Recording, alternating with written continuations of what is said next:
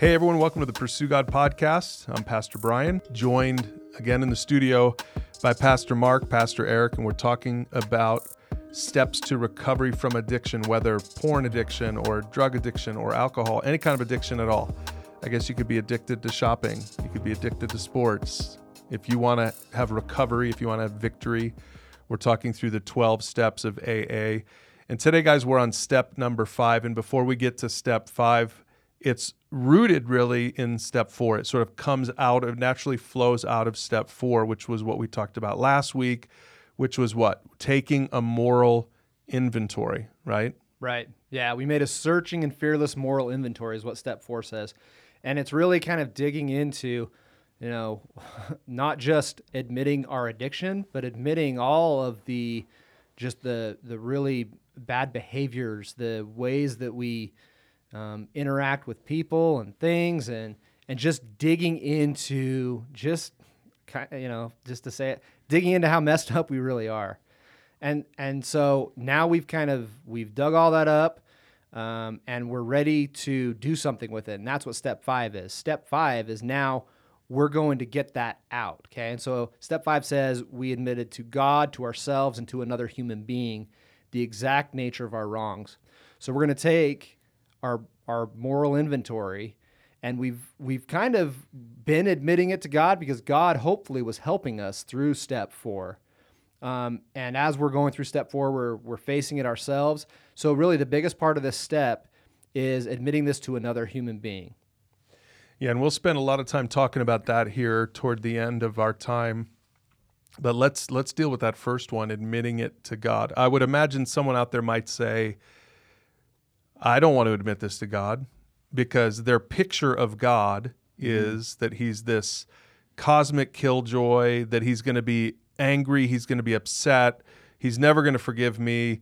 And so, we've made no secret about this. We're talking about recovery from the vantage point of biblical Christianity. So why don't we spend a little bit of time making sure people understand who God really is?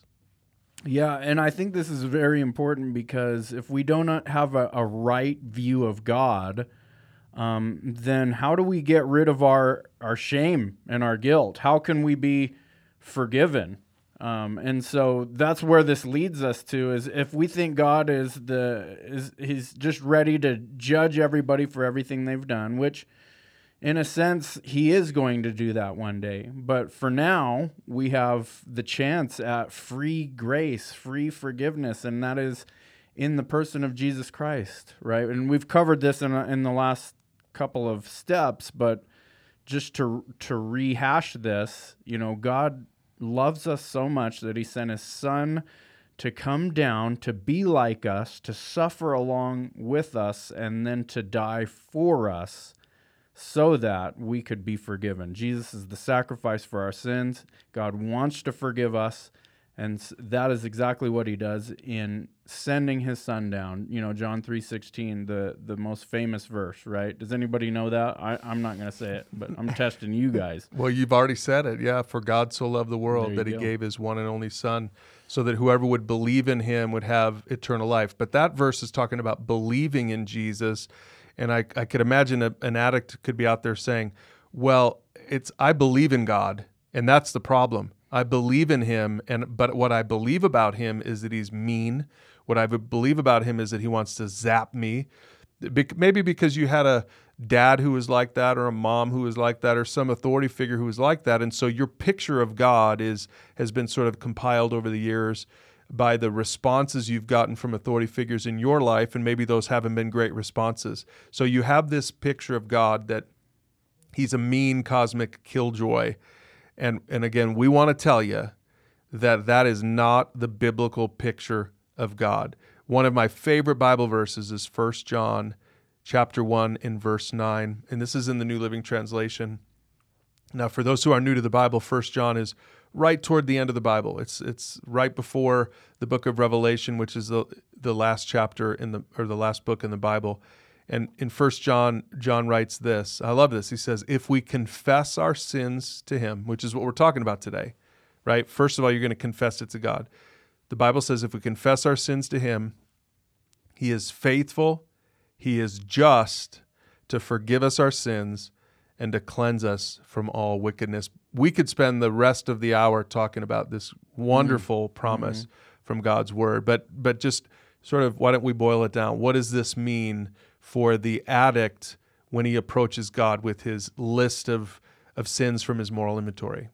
Well, it means exactly what it says. He's faithful. We're not faithful, but God is faithful. And he's made these promises throughout his word that if we confess, if we turn to him, that he will forgive us.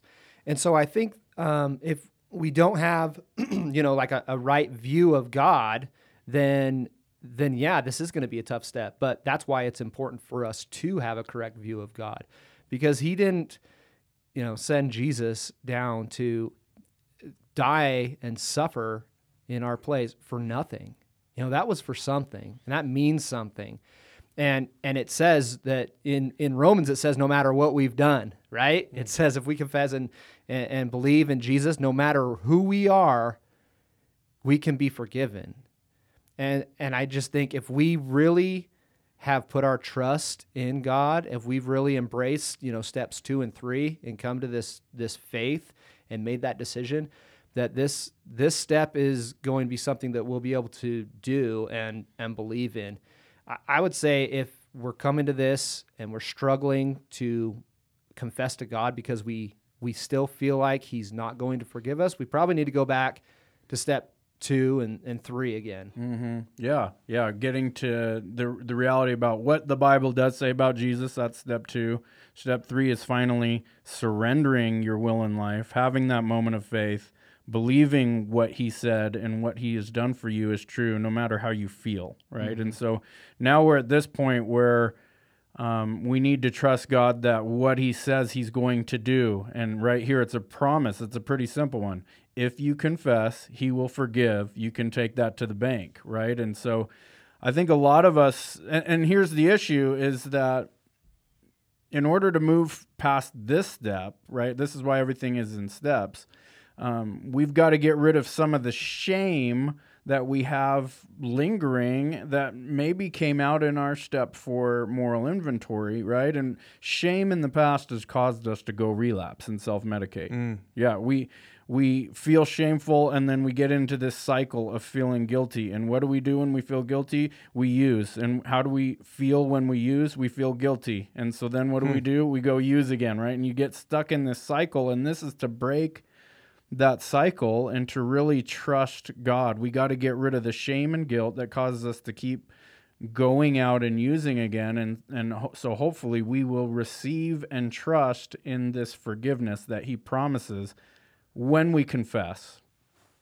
Yeah, that's good. Yeah, because that verse, again, we could spend so much time on this verse. It says, if we confess our sins, he's faithful. So you, like you said, Eric, you can take it to the bank. And he does 2 things for us. Number 1, he forgives us. And again, some addicts maybe haven't really ever experienced forgiveness like what God gives. Maybe the forgiveness that they've experienced is sort of conditional. And, well, I forgive you, but maybe you have a spouse or a parent or a kid or somebody, a friend, who just wants to kind of throw it back in your face the next time you screw up. But that's not the kind of forgiveness God gives us. He talks about as far as the east is from the west, which, if you think about that, that was a way to talk about infinity, right? You can't measure the distance between east and west. You really can't. And so he's saying, as far as the east is from the west, the Bible says, that's the distance that God has thrown your sin from him. So that's the kind of forgiveness that we're talking about that some people maybe have never experienced. But it's not just that he'll forgive us when we confess. That's the first thing. The second thing in that verse is that he'll cleanse us. And I think that's something that you guys have probably experienced, right? If you don't get past step 4, you're not really going to, or step 5, I guess, you're not really going to have victory, because, like you said, this shame cycle is going to just keep you in bondage to your addiction. Mm-hmm. And that word cleanse just reminds me of what exactly, part of our goal is, and what we're trying to do is to get clean and stay clean. And it's so cool that this says that he forgives us, then he cleanses us, And then with that, we're positionally clean with God. Now let's take that a step further and stay clean, right? And so how we're going to stay clean is to continually remember that we don't have to fall back into the shame, but we can admit it to God. And I think a lot of people struggle with, but you don't know what I've done, right? Yep. You don't know what I've done. Well, we've already talked about, God already knows everything. He knows, past, present, and future. He knows what's in our minds and our hearts. I mean, he knows everything. So the reality is if we're not confessing things to God, he's not sitting there saying, man, I wish they would just tell me what's going on in their heart and their mind, and then I could help them. He's like, no, if they would just be real, as we talked about last time, if they would just be real, I could get this up and out. I could clean them. I could set them on a new path. But I think the thing that keeps us from even wanting to admit it to God is because, the next point then is admitting it to ourselves, right? We're in denial sometimes, and we can't even admit it to God because we haven't even got to the place where we're ready to admit again that we have a problem. And this mirrors basically step one all over again, getting out of denial, moving into reality, admitting that we have a problem. We're going to constantly be coming up against this test of humility. And so getting real with ourselves helps us to get real with God. Yeah, so and the verse for that is just one verse in front of the verse we just read. So we just read 1 John 1:9 and 1 John 1:8. Man, this is so pertinent to the topic at hand, right? For addicts. It says this: if we claim we have no sin, we're only fooling ourselves and not living in the truth. Is that a verse for addiction or what? I mean, it's a verse for every human being, but it really does fit, especially people who've struggled with addiction. Yeah. Well, I think this connects the addict to the rest of humanity, right? Because addicts feel like, no, there's no, I've done too much. I've done so much worse than anybody else. And, what the Bible says is we all sin, we all fall short of the glory of God. And if we claim otherwise, it says right here, we're fooling ourselves, right? We're deceiving ourselves. And so I think these two, confessions to God and confessions to ourselves, they really go hand in hand. They kind of almost are in sync with one another, because as we go through step 4, through our moral inventory, I think it's like we're writing it down and we're starting to see it. We're starting to see I'm starting to see the real me as I'm documenting all this stuff and I'm going through it. And then I'm coming to this process of, wow, okay, so this is the real me. This is who I've been. And we're telling it to God, who already knows, right? We've talked about He already knows everything. And so really, when we're not admitting to God, it's the same thing as we're not admitting it to ourselves either. We're trying to live in denial. But like it says, He already knows. Everybody falls short. But He's faithful. He's faithful to forgive. If we'll just get it out there, we'll just open up about it. We'll just be real. It's the basis of a relationship is being real, being genuine, being honest. And so it's impossible for us to really grow this relationship with God if we're not going to be real. Yeah. And, going back a little bit to talk about that crazy cycle, the shame cycle, the guilt cycle that causes us to keep going back into addiction. It's interesting to me that actually these verses, 1 John 8 and 9, and then if you look at 10, it almost is a reiteration of 8. And so it talks about, if we say we have no sin, we're a liar and the truth is not in us, but God is faithful and just to forgive us from all and to cleanse us from all unrighteousness. And then it goes on to again say, if you say that you don't have a sin, or if you're not a sinner, if you can't admit that you're a sinner, the truth is not in you, right? So it's like, and we talked about this in group a couple of weeks ago because we were going over this step, and it's almost like a sandwich, of sin and God. The good stuff's in the middle, like an Oreo or something. But thinking of it like now the new cycle is based off of these verses. Instead of shame, using shame, now it's admitting I'm a sinner, receiving grace, but falling again and sinning, but then going back and receiving grace again. It's the new cycle that Christians ought to live in, which is constant humility and repentance. And part of repentance is confession, turning and following God and believing the truth about him. So our new cycle then, instead of shame used, should now be admit our sin, receive forgiveness, but then admit our sin again, because the reality is he's talking to Christians here. Yeah. And even Paul says it about it. You know, we looked in step 1 that he's still struggling in this flesh that he has. Why do I do what I do? I don't want to do these things, but somehow I keep doing them. You know, the things that I hate. Well, we as Christians are going to continuously sin and struggle, and that's where we need to keep going back to the source of grace, forgiveness, and cleansing. Yeah. And that's where the cycle's broken, is by what Jesus did, right? Because, you know, while we were still sinners, it says he died for us, right?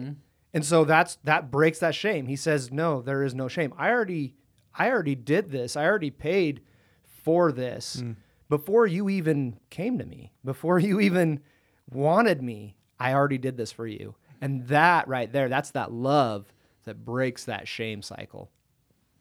Yeah, that's good. But it is true that I've never thought about this passage like this before, Eric. I like that. It's a sin sandwich, or maybe it's a confession sandwich, right? Because it's true for every human being.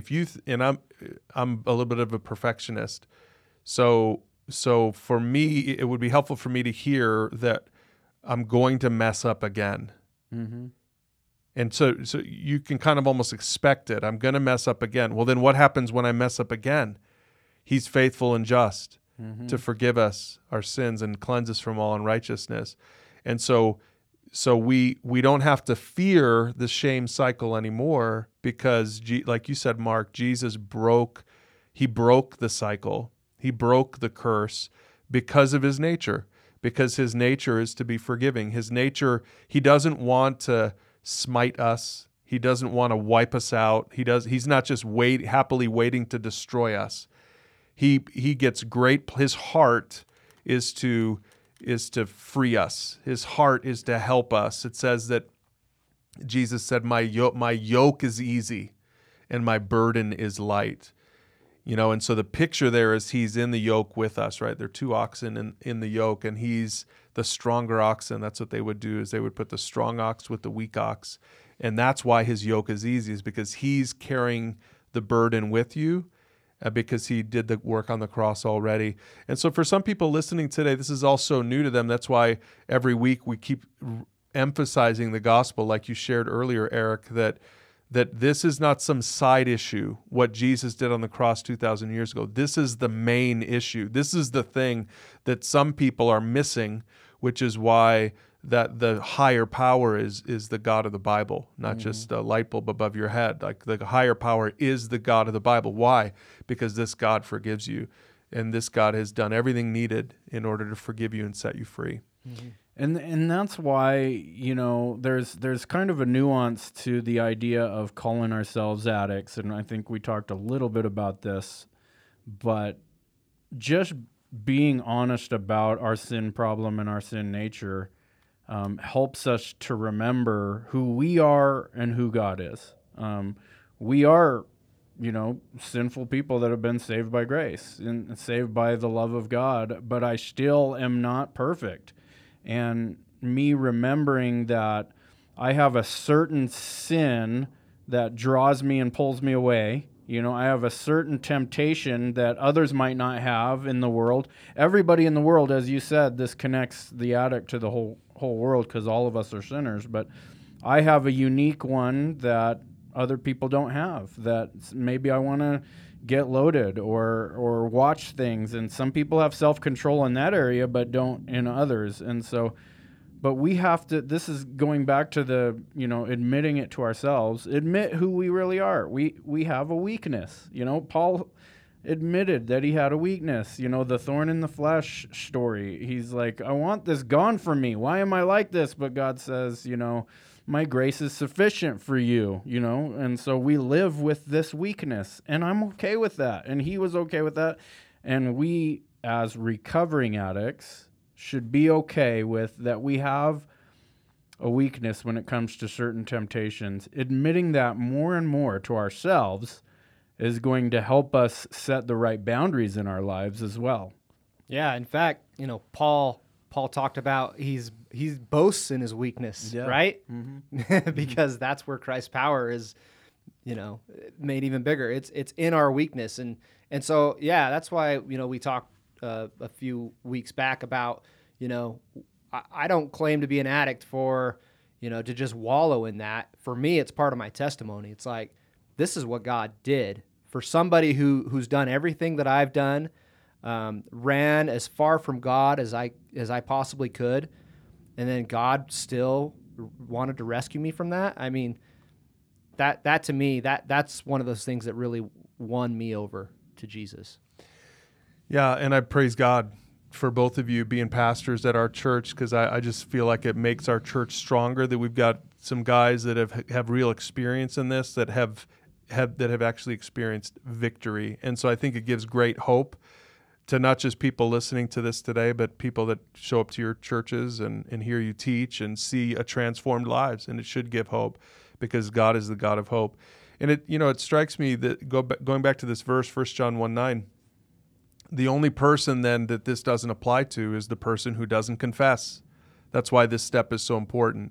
So if you want forgiveness, if you want to be cleansed from wickedness, you have to humble yourself and confess. God doesn't promise that to you unless you confess. That's why this is so important. This step is so important. So confess it to God, confess it to yourself, be honest with yourself.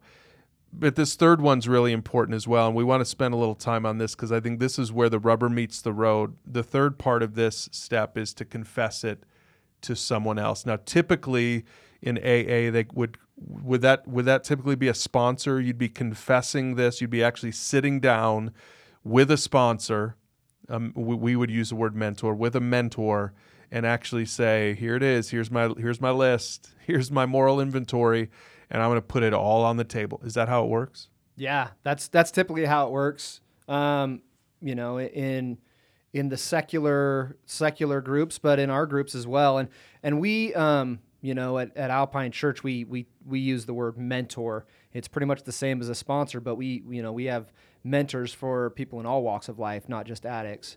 So that's what we would call it. But yeah, there's something important here about admitting to another human being, about getting this out there. We've gone through and we've looked at everything we've done. We've admitted to God and to ourselves. Now we need to we've humbled ourselves before God. Now we need to humble ourselves before, you know, people around us as well. And there's something powerful about this. There's something freeing about getting our secrets out. In fact, they say in AA a lot, you know, our secrets keep you sick, and they really do. They're part of the shame. You know, we talk about that shame cycle that was broken. When that's really broken is when we're really ready to make take this step, because shame is what prevents us from being willing to confess our sins to one another, which we're told in the Bible to do, to confess to one another. And so there is a huge thing with this. And for me, this kind of came in steps, in waves. You know, I didn't really embrace this completely the first time around. And it's actually what ended up pulling me back into my addiction, was that I didn't get it all out. I didn't confess all of it. And so when I really, really hit rock bottom and I came to the place where I was desperate enough and I really started going through these steps, that's where I came out with everything. I unloaded all of it. And there's never been a more freeing point and a more scary point in my life than that. But it was so freeing. Yeah. Yeah, there's something interesting about the idea of confessing to another person, talking to another person, getting your stuff up and out to a tangible person. That's the scary part of this entire lesson, I think, because to God and to yourself, okay, that's an internal battle, and God is through prayer, but then you get to this tangible person part, and you're wondering, what do they think about you? You're worried about. What is this going to do if I reveal are they going to tell on me? Are they going to tell other people? Are they going to just slam the door in my face and not give me time or attention? And the reality is, and we're going to get to talking about how to pick the right mentor then. But before we do that, I just want to say it's interesting to think back, and I don't even know the history. You might, Brian, because your wife's a counselor, but the history of how long the profession of a psychologist or whatever, or counseling, one thing that's always fascinated me, I've always wanted one of those weird looking couches, you see in the movies that people lay on. chaise lounge. The chaise thing, and they go into this office, the guy or the gal lays on that thing, and then they're asked questions by the counselor, and then they just reveal all. We need to get one of those here, maybe, or something. I mean, what is with that, really?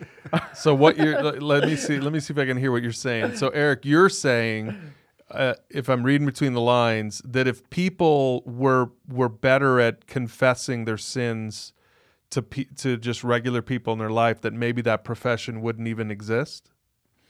Well, yeah, that's probably true. But since that we can't do it, then we've got to pay people that we think that as long as they take our money, they can't judge us because right. They're getting paid for it. So, well, but no, that does kind of come to the question of who should I confess this to? Because when Mark, when you shared this, what this was like for you, I'm thinking, man, does that put pressure on the person who's hearing your confession? Is that person supposed to give you counsel back, or are they just listening to your confession? Because they might not know what to say to it, right? Yeah. No, I think that somebody who's experienced in this is who you're looking for, because really the purpose of this, it's not really to counsel. It's not to give advice back. It's really just to listen, because the purpose of this step is to break free of those secrets. It's to break the secrecy chains that you're wearing. Yeah, so you're not, when you're doing this, it's not a counseling session. You're not asking for them to give feedback on it. No. You're just unburdening your soul, so to speak. Exactly. And just letting it all hang out. Right. Yeah. And again, that has been a historical thing that has been portrayed by the media, by different religions even practice this, right? You have a place where you can go into some kind of a box-looking thing and confess. A Catholic confessional? I haven't done that either. I need to go to that, and I also need one of those chairs. I mean, we'll get you that. Awesome. We need to get you a chaise lounge and a confessional box, whatever they call that. Yeah, that would be cool, but it's a strange Christmas list, Eric. Yeah, it is. Okay, so for you, Mark, when you did this, you said when you first did it, you weren't completely honest. No. Well, and for me, it's, I had to do this with my wife because she was the one who was the victim of my sexual addiction. And so, yeah, the first time I really did this, I admitted as much as I could without feeling like it was going to be the end of it all. There were a few things that I held on to that I knew if I told her, that was going to be it. There's no way.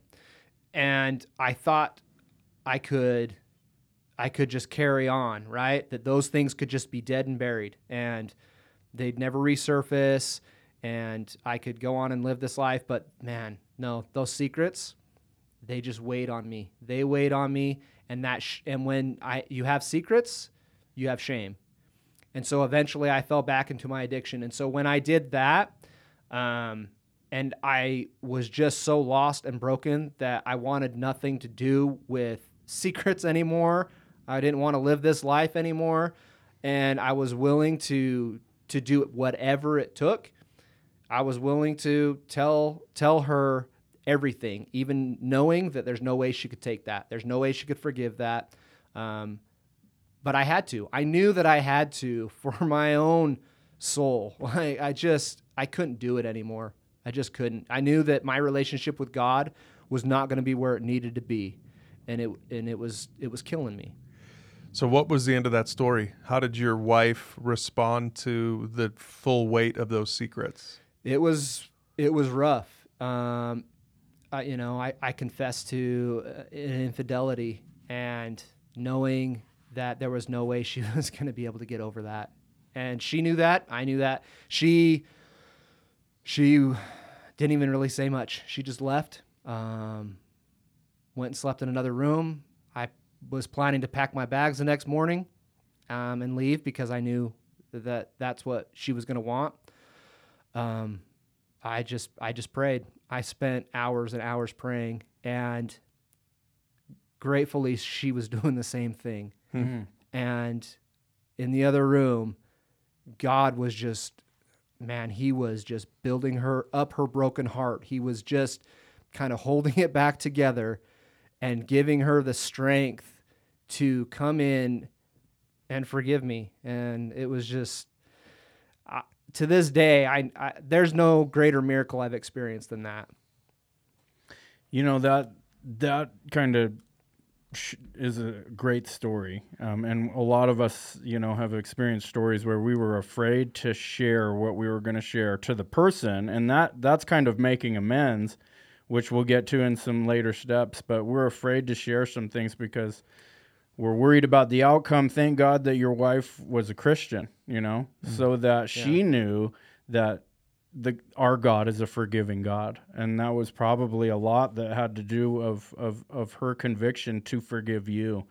And so that's awesome. That reminds me of James chapter 5, verse 16, that applies to this very point here, that kind of commands us then. And he says, therefore confess your sins to one another and pray for one another that you may be healed. The prayer of a righteous person has great power as it is working. And, for you, it sounds like that was part of your journey, is confessing to her as a fellow believer. And you guys were praying, and she was praying for you and praying for herself. But this also applies to us as we're trying to pick a mentor then. Pick a sponsor, pick a mentor, pick someone that we're willing to ask for prayer for ourselves even, right? Yeah. Oh, yeah. Yeah, Mark, would you, for someone who's listening they're just a little bit further back on the road from you, and they're really starting to think about, they're probably breaking out in sweats right now, thinking about confessing this to their spouse. Would you recommend that your spouse is the first confidant, the first mentor that you tell all to, or is there someone else that would be better just as a general rule? Yeah, I would say, my experience was probably the exception to the rule. I think for the most part, because it did, like Eric was talking about, this goes into step 9 of making amends. And so they kind of went hand in hand there. But yeah, this is something that you need somebody who's going to be a trusted individual who's willing to just listen, because the point of this step is to get it out there. Now there will be a time where we come to the step where we need to make amends, and that's going to be frightening in itself. But no, it's going to be a case by case basis. You're going to need to really seek some wisdom in who and how you're gonna get this stuff out there. So no, I wouldn't say that your spouse, if you've had an infidelity, I wouldn't say your spouse maybe would be the first person that you open up to about it. They might be, but that's gonna, like I said, that's gonna take some wisdom. I would seek counsel from a few people and do a lot of praying to God about it. Yeah, I would imagine for some spouses, they don't really, it might not be helpful for them to have all the gory details. I know that for Tracy and I, when we've worked with couples in dealing with infidelity, we usually encourage the person who stepped out on the marriage to tell all to somebody, and that the spouse knows that somebody knows everything. Because I think that's part of building trust up, right? Yeah. But not every spouse probably can handle that, can handle all the details. Right. But it's helpful to know that there's someone, and what I would say, I mean, you guys can correct me if I'm wrong here, but we also say is that the spouse needs to know who that confidant is, and that spouse can ask the confidant, has that person's number, can ask them anything. There's no secrets there, but it kind of puts it a little bit more in the spouse, in the offended spouse. It puts it more in her hands to know what she's really ready, she or he is really ready for. Would you say that would be a smart step in this particular area? I would think for this instance, yeah. I mean, this would be a different kind of circumstance than, a sponsor for other addictions. Maybe, I don't know, Eric. What would you say with another addiction? No, I would say, I mean, in a situation where my spouse was, relapsing, and I had to call her sponsor and say, what's going on, and talk about it, and we had to kind of develop a plan together. Mm-hmm. But that's because I had a lot of, I have a background in addiction and stuff as well. But there are certain things that should be kept confidential, and only if the person that's confessing is willing to give it, then you could say to your mentor or sponsor, okay, you can share that. But again, finding a mentor that can be trusted is going to make it easier for the person to be able to confess all the things that they have, right? Mm-hmm. And even us, right, as pastors, we kind of have a rule.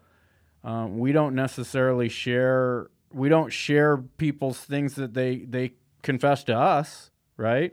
And there's one exception to that rule, is that if someone's in immediate danger and there's abuse involved or whatever. But with a mentor, they probably have the same accountability if they hear something like that, right? If someone's in immediate danger, somebody's could be physically hurt or whatever, then they've got to do something. But ultimately, we do want to find someone that understands the story first and foremost. That's why we should find someone that's been through what we've been through, because then they can first not be shocked by it. Mm-hmm. I tell people all the time, like, you can say whatever you want to me, but there's a good chance that I've probably done a lot more worse things than you have.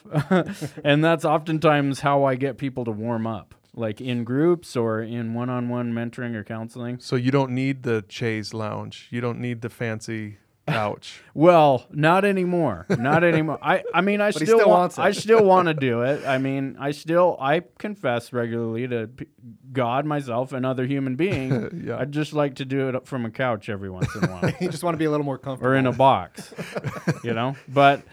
But no, I was going to say this actually too, this is why probably when you meet recovering addicts that they seem like they don't have a filter. They seem like they're just willing to share all, and it makes a lot of people uncomfortable, because we know that confessing is better than holding it in, right? Mm-hmm. And so we've gotten to this point where it's like, well, I don't care what anybody thinks about me anymore. I'm going to share because, number one, God thinks the world of me. He died for me and he loves me. So who cares what everybody else thinks? But number two, if I keep this in, then I could stay sick. And so we've gotten used to confessing, probably sometimes to the wrong people at the wrong time, and we could learn to get better at that. But as we're talking about finding a mentor, this is the step where we're saying, if you don't have one, you should find one. Mm-hmm. At your local church, Christian Bible-believing church, you should find someone that has gone through some of the same things that you've gone through, but they have more time than you, clean, and you see the power of God working in their lives, and they've been transformed. Find someone that has what you want in a lifestyle and in the victory in the same category of sin that you struggled with. That's going to be the best case scenario, to find a mentor like that. Yeah, this is something I've asked you guys before. I want to hear your answer again. But you say that. So I haven't had an addiction. I haven't had an addiction like you have, Eric. So is it true, do you think, from your perspective, is it true that I would not be a good mentor for you in the area of addiction?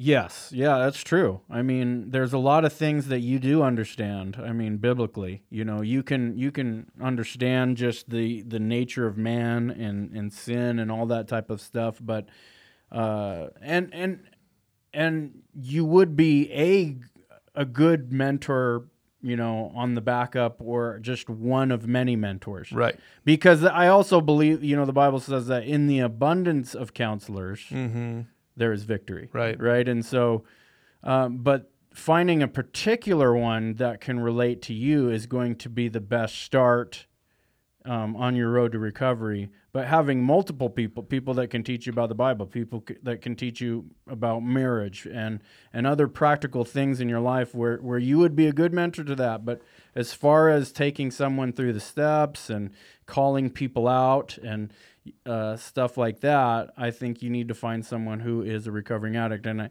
there's something that's said a lot in like secular meetings and this mysterious ability that us addicts or recovering addicts have that I know that I have. And I don't think it's necessarily anything spiritual, but people call it a sixth sense. Like I can just tell that I can kind of almost predict when a person's going to relapse, but I can certainly tell. I can just go walking around, in my city or in the grocery store or whatever, and I can pick out people that are using, that might be on something or are in the middle, in between getting clean and sober. It's just this weird thing that I can look around and I can tell.